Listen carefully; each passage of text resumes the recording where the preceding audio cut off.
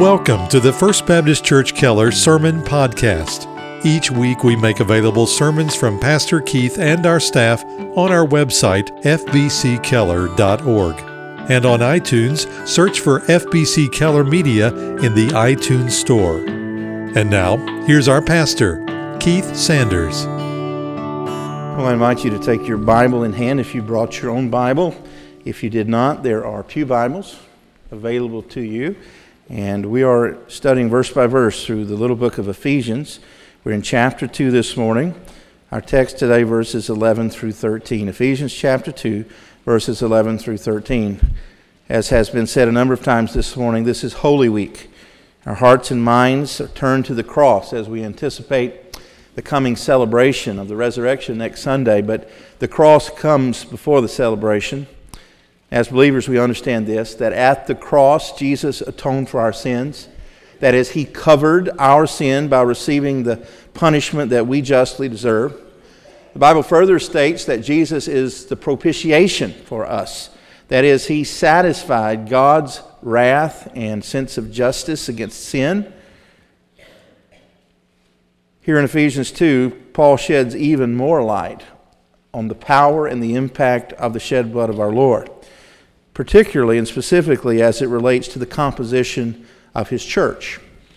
In this text this morning, we'll see the relationship of Gentiles and Jews in the church, first before the cross and now after the cross event. Next Sunday, we're going to suspend our study for 1 week of Ephesians for Resurrection Sunday, and then, Lord willing, be right back here in Ephesians 2 the following week. So let's read our text, Ephesians 2, 11 through 13. Paul writes, "Therefore, remember that formerly you, the Gentiles in the flesh, who are called uncircumcision, by the so-called circumcision, which is performed in the flesh by human hands.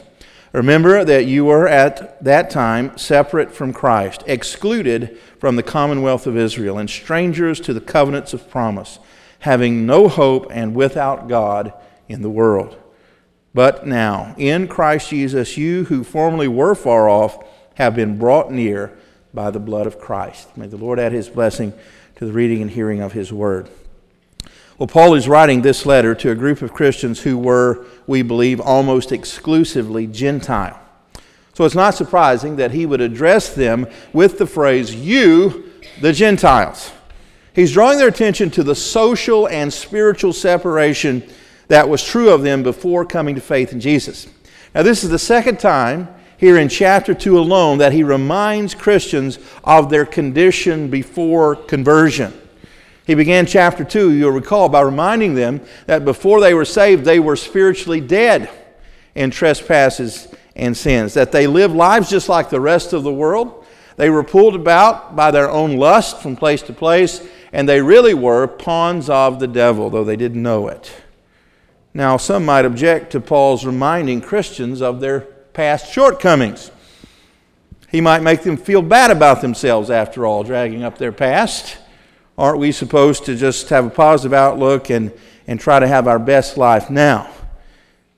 It is a dangerous thing to forget where one came from. A few weeks ago, a very well-known megachurch Baptist pastor preached a sermon in which he belittled Christians who go to small churches, and said that if you were a parent and you were bringing your child up in a small church, you were letting them down by not giving them the big church experience. Well, here's a man that's forgotten where he came from, I think. Did you know that the average Southern Baptist church in our convention, of all 45,000 churches, we're told, the average church has less than 200 members, and on any given Sunday has about 80 in church attendance? I don't know about you, I'm grateful for those churches, because it was in one of those churches that I came to know about Jesus, and I suspect many in this room could say the same. We must never forget where we came from. Now, that's true of denominations, but it's also true for individual believers. So Paul reminds believers where they came from, not to shame them, but to show them and remind them of the power of the blood of Christ. The power to unite, the power to include, and the power to give hope. We'll look at those three things on your outline this morning from the text. First of all, the power to unite. Look at verse 11. He says, "Therefore remember that formerly you, the Gentiles in the flesh, who were called uncircumcision by the so-called circumcision, which is performed in the flesh by human hands." The relationship between Jewish and Gentile Christians in the first century was something that obviously weighed very heavily on the heart and mind of the Apostle Paul. And for the past few weeks, we've been studying Romans chapter 11 here on Wednesday evenings. And particularly, we've been studying chapter 11. And chapter 11 is all about the relationship between Jewish and Gentile believers. Now, there has been racial and cultural animosity between Jews and Gentiles for thousands of years. But here in chapter 2, Paul declares that the answer to that animosity, and I would add to all racial animosity, is found at the cross in the person of Jesus. You recall that it was God's eternal redemptive plan, as recorded in the book of Genesis, that from all the nations of the world, he would choose one nation, specifically one man, by the name of Abram, a pagan who lived in a place called Ur of the Chaldees. And he told him to get up and go to a land that he would show him, and he obeyed. And though he never was perfect in his faith, he is an example of all who live by faith, the Scripture says. And so Abram went to this new land, and there God made a promise to him in several parts. He says, I'm going to give you the land. He says, and from you, I'm going to make a great nation. And he says, from that nation, all the nations of the world will be blessed. Now, in hindsight, we know that he was speaking of the Messiah, that through the nation of Israel, the Messiah, the Savior of the world, would come. But it was always God's plan that Israel, God's chosen people, was blessed to be a blessing. That is, they were not to be a reservoir, a collection point of God's blessing. They were to be a conduit, a canal through which God's blessings would flow to all people. But you know, according to Isaiah chapter 5 and other passages, that didn't happen, did it? In fact, by and large, many of the Jewish people, instead of turning outward, turned inward. Their being God's chosen people became a point of racial and cultural pride. They began to look down on many of the Gentile people, and they ceased to bear fruit as God had called them to do. And so what does God do? All part of his plan. Paul says that he cut off some of those branches and grafted in these wild olive shoots. Many Gentile believers. This was all part of God's plan. Now, first of all, Paul reminds them in verse 11 that you are the uncircumcision. By the way, that was a pejorative term that Jewish people used of Gentiles. You'd see a Gentile walking down the street and you'd say, there goes one of the uncircumcision. They were very proud of this physical sign that God gave them to make them distinguishable from all the other nations of the world. And yet Paul gets in a little jab here as well. In verse 11, he says, this circumcision is performed in the flesh by human hands. Because what does Paul know? He knows what the Old Testament prophet says and what the New Testament authors say, and that is true circumcision is circumcision of the heart. Where God opens up a person and takes away that heart of stone and replaces it with a heart of flesh, and we call this regeneration. And it's not merely outward that makes a person saved. Of course, this battle was fought in the first century church at the Council of Jerusalem, where Paul stood and boldly said, salvation is by faith alone, by grace alone, in Christ alone. There were those who were coming in the church and saying, well, faith in Christ is wonderful, but to that you have to add circumcision and the keeping of the ceremonial law. And Paul stood up and said no. And the other church leaders agreed with him. And it was settled once for all that true salvation was through faith alone, that a Gentile did not have to become Jewish to be saved. But this division that Paul speaks of here was between the races, Gentiles and Jews, but it was more importantly a separation from Christ. Remember, throughout the book of Ephesians, Paul uses the same prepositional phrase over and over to describe those who've come to faith in Jesus. He says we are what? In Christ. And now he says these Gentiles, before they were saved, were separate from Christ. Look at verse 12. He says, remember that you were at that time separate from Christ. I can't think of a more horrible thought than to go to bed at night knowing you're separate from Christ. But dear ones, that is the condition of countless billions of people in the world today. Many of them don't have a relationship with Christ, and many of them have never heard the name of Christ. And that is so tragic because the Bible teaches that without Christ, this world is vanity and waste. I believe that's what Jesus meant in John 15:4 when he said to his disciples, remain in me and I also remain in you. No branch can bear fruit by itself. It must remain in the vine. Neither can you bear fruit unless you remain in me. I am the vine, you are the branches. If you remain in me and I in you, you will bear much fruit. Semicolon. Now hear this. Jesus said, apart from me, you can do what? Nothing. He's not saying you can't build a house. He's not saying you can't invent something that contributes to the human race. He's saying you cannot do anything of any eternal significance or value when you're disconnected from the person and work of Jesus. But that is the condition of most people in the world. It's only through the powerful blood of Jesus can someone in that condition be brought close. Now, the second thing we see is there is power in the blood to include. Again, verse 12. He says, remember that you were at that time separate from Christ, excluded from the commonwealth of Israel, and strangers to the covenants of promise. Two words, excluded and strangers. That's not a condition that anyone enjoys being in any social circumstance. I can remember growing up, we moved around quite a bit, and so my brother and I quite often would have to enroll in a new school.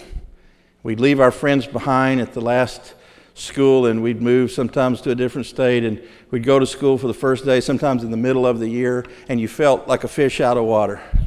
All eyes were on you. Who's the new kid? What's he about? And everyone there knew more than you did about what was going on. It's not a fun situation to be in. You feel excluded, and you feel like a stranger. Well, Paul says that's exactly the condition of Gentiles before they were saved. They were excluded, they were strangers, they were on the outside looking in at God's covenant promises. I say that because of what Jesus told the woman at the well in John chapter 4, verse 22. He said, salvation is from the Jews. That's right. I fear sometimes that we in the Western world think there are two paths to salvation. There's the Jewish path and there's the Gentile path. That's not it at all, right? There's only one eternal plan of redemption. John Piper says it this way: there is no salvation outside the true Israel. When redemptive history arrived at the incarnation, it did not split into two histories, one for the redemption of Israel and one for the redemption of the Gentiles. Instead, it opened, hear this, and expanded as to embrace all believing Gentiles into the people of God, the true Israel. In other words, in God's eternal plan, we have been included, I say we Gentiles, those of us who are Gentiles, into those exceeding great and precious promises through faith in Christ. Now, I told you we've been studying Romans 11 on Wednesday night. And if you remember your Bible, Romans chapter 11 addresses this Israel with question to what about the nation of Israel? Chapter 8 of Romans we all love as Christians, right? It declares our assurance of salvation. It ends with the great promise that nothing can separate us from the love of God, right? Not even death. And so Paul anticipates some objections coming from within the church. He suspects someone's going to say, now wait a second, Paul. You said that God's promises are true and trustworthy and that when we're saved, we're always going to be saved. God's never going to change his mind. But didn't he change his mind with Israel? Didn't he make a promise to them that he didn't fulfill? After all, most of them are not believers. And that was true. Now, on the day of Pentecost, 3,000 were saved, most of them, if not all, Jewish. But from that point on, the pattern was that the vast majority of first century believers were not Jewish, they were Gentiles. In fact, by and large, the nation of Israel rejected their Messiah. Now that broke the heart of the Apostle Paul. And so he would go to the synagogues when he'd go on his missionary journeys, and often he was rejected there, sometimes brutally, violently, and then he would go to the Gentiles. But he never lost his love for his fellow countrymen, did he?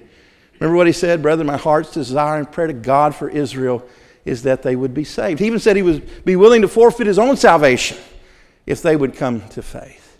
And then he begins to explain what God was doing with Israel.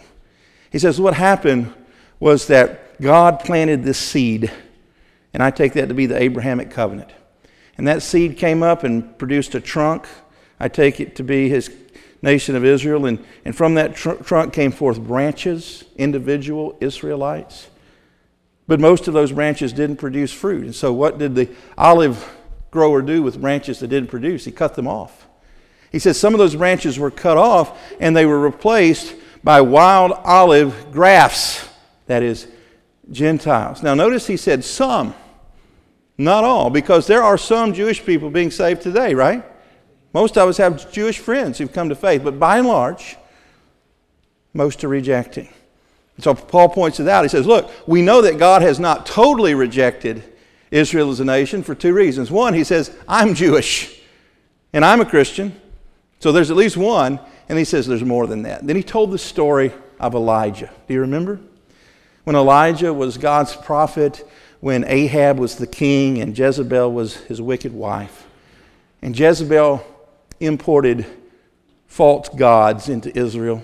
Many of the people started worshiping her god, Baal, rather than the true God, Jehovah. And it broke Elijah's heart.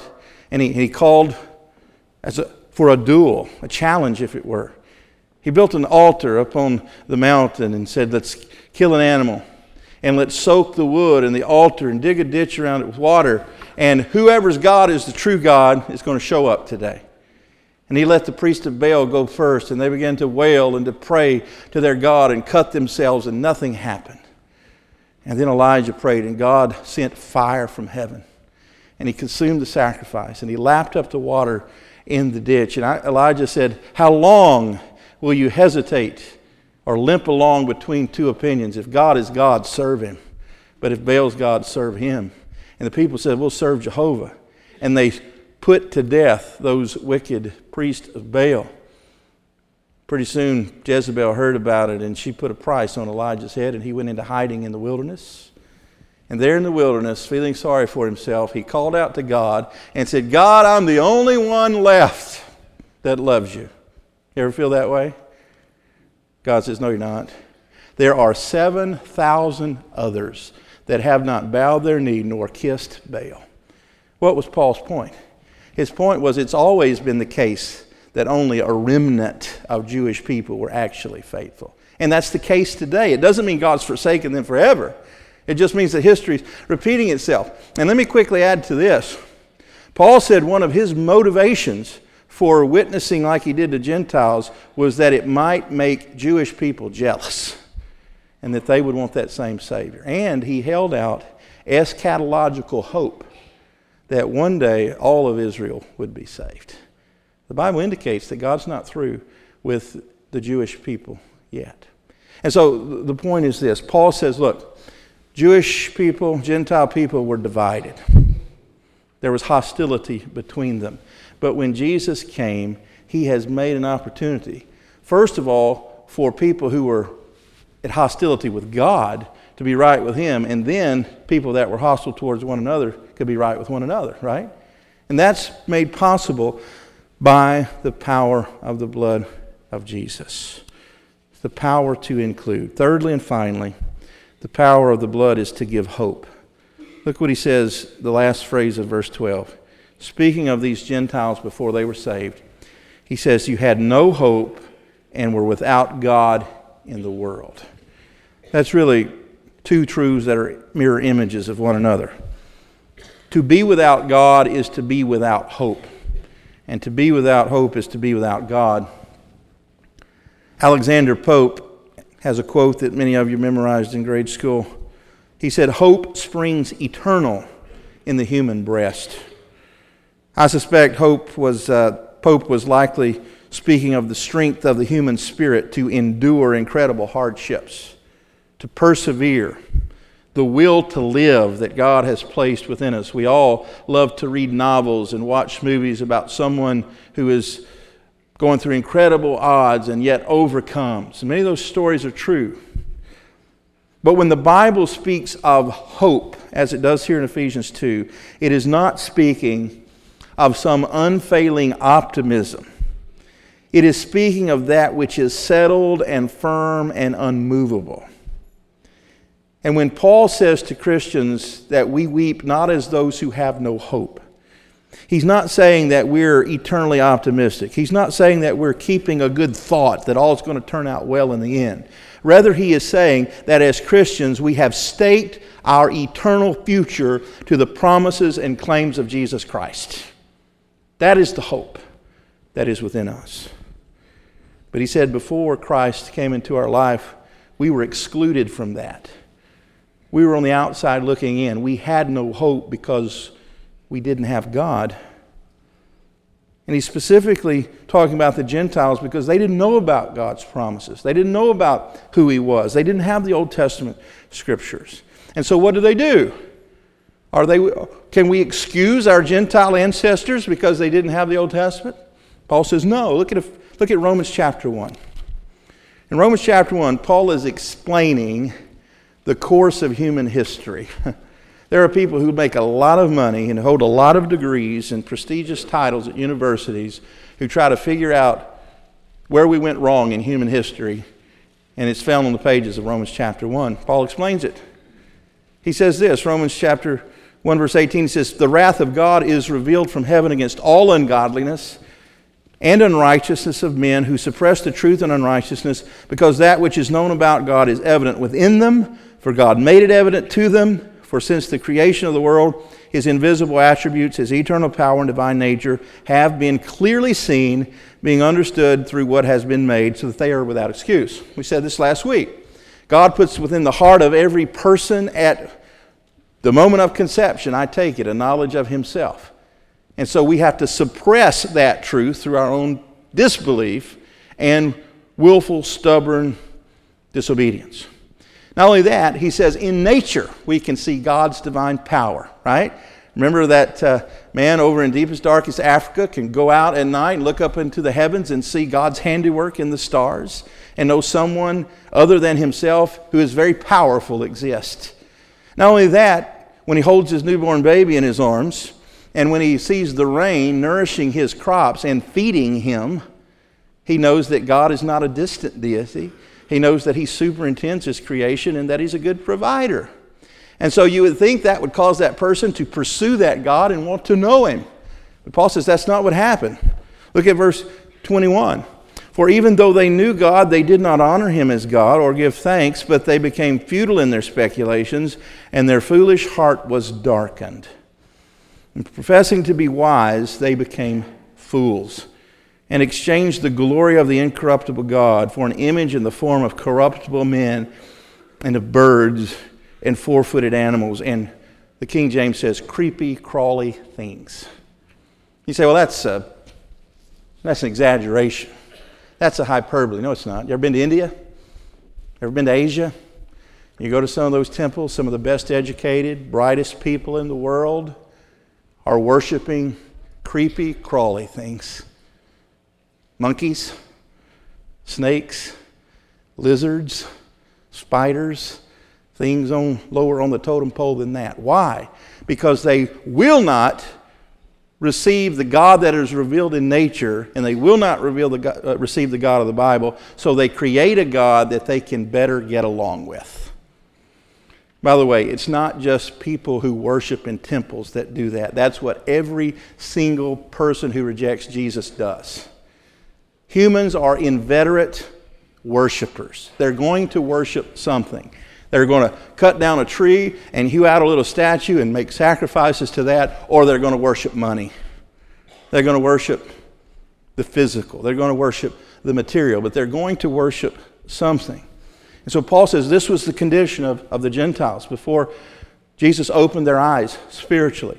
They were cut off from God. They were on the outside looking in. They were hopeless eternally because they were without God. Going back to Ephesians. You know we're not going to leave it there. Verse 13, there's that word again. But now, in Christ Jesus, you who formerly were far off have been brought near by the blood of Christ. Here's the second time in this same chapter 2 that Paul brings us right down to the bottom of the well, only to yank us back out, right? Remember what he said in Ephesians 2:1? You were dead in your trespasses and sins. You were pulled about like a bull with a ring in his nose by your own lust. You were headed down the same course of destruction and damnation as everyone else. You were in bondage to your own sin and a child of the devil. Verse 4 says, but God. even though you were dead in transgressions, made you alive together with Christ. By grace you've been saved, raised us up with Him, seated us with Him in heavenly places in Christ Jesus. Here He is again. He says, don't forget where you came from. When you're tempted to look down on Jewish people, remember, you Gentiles, that before you were saved, you were the uncircumcision. You were separate from Christ. You were excluded from the commonwealth of Israel. You were strangers to the covenants of promise. You had no hope. You were without God in the world. But now, in Christ Jesus, you who were formerly far off have been brought near by the blood of Christ. First of all, you were far off from God, right? You were His enemy. But you were also far away from other people. You were at hostility and enmity, not just with Jewish people, but with all other people. Here is the power of the cross. It is the power to reconcile lost sinners to their Creator, and it is the power to reconcile people to people, right? And we look around our landscape today, and we see racial hostility, we see political strife, and we see this country seemingly sitting on a powder keg, and the answer is not to elect the right person. The answer is to turn to Jesus. That's what our nation needs. We need to have that middle wall of separation broken down between lost people and God, and we need to have that enmity between man and man set aside as people come together to worship the same Lord and Savior. Lord Jesus, do it, right? Join me as we pray to that end. Heavenly Father, Lord, we thank you for your word. And Father, thank you that you have reminded us today of who we were before we were saved. Lord, you don't do that to beat us down with guilt.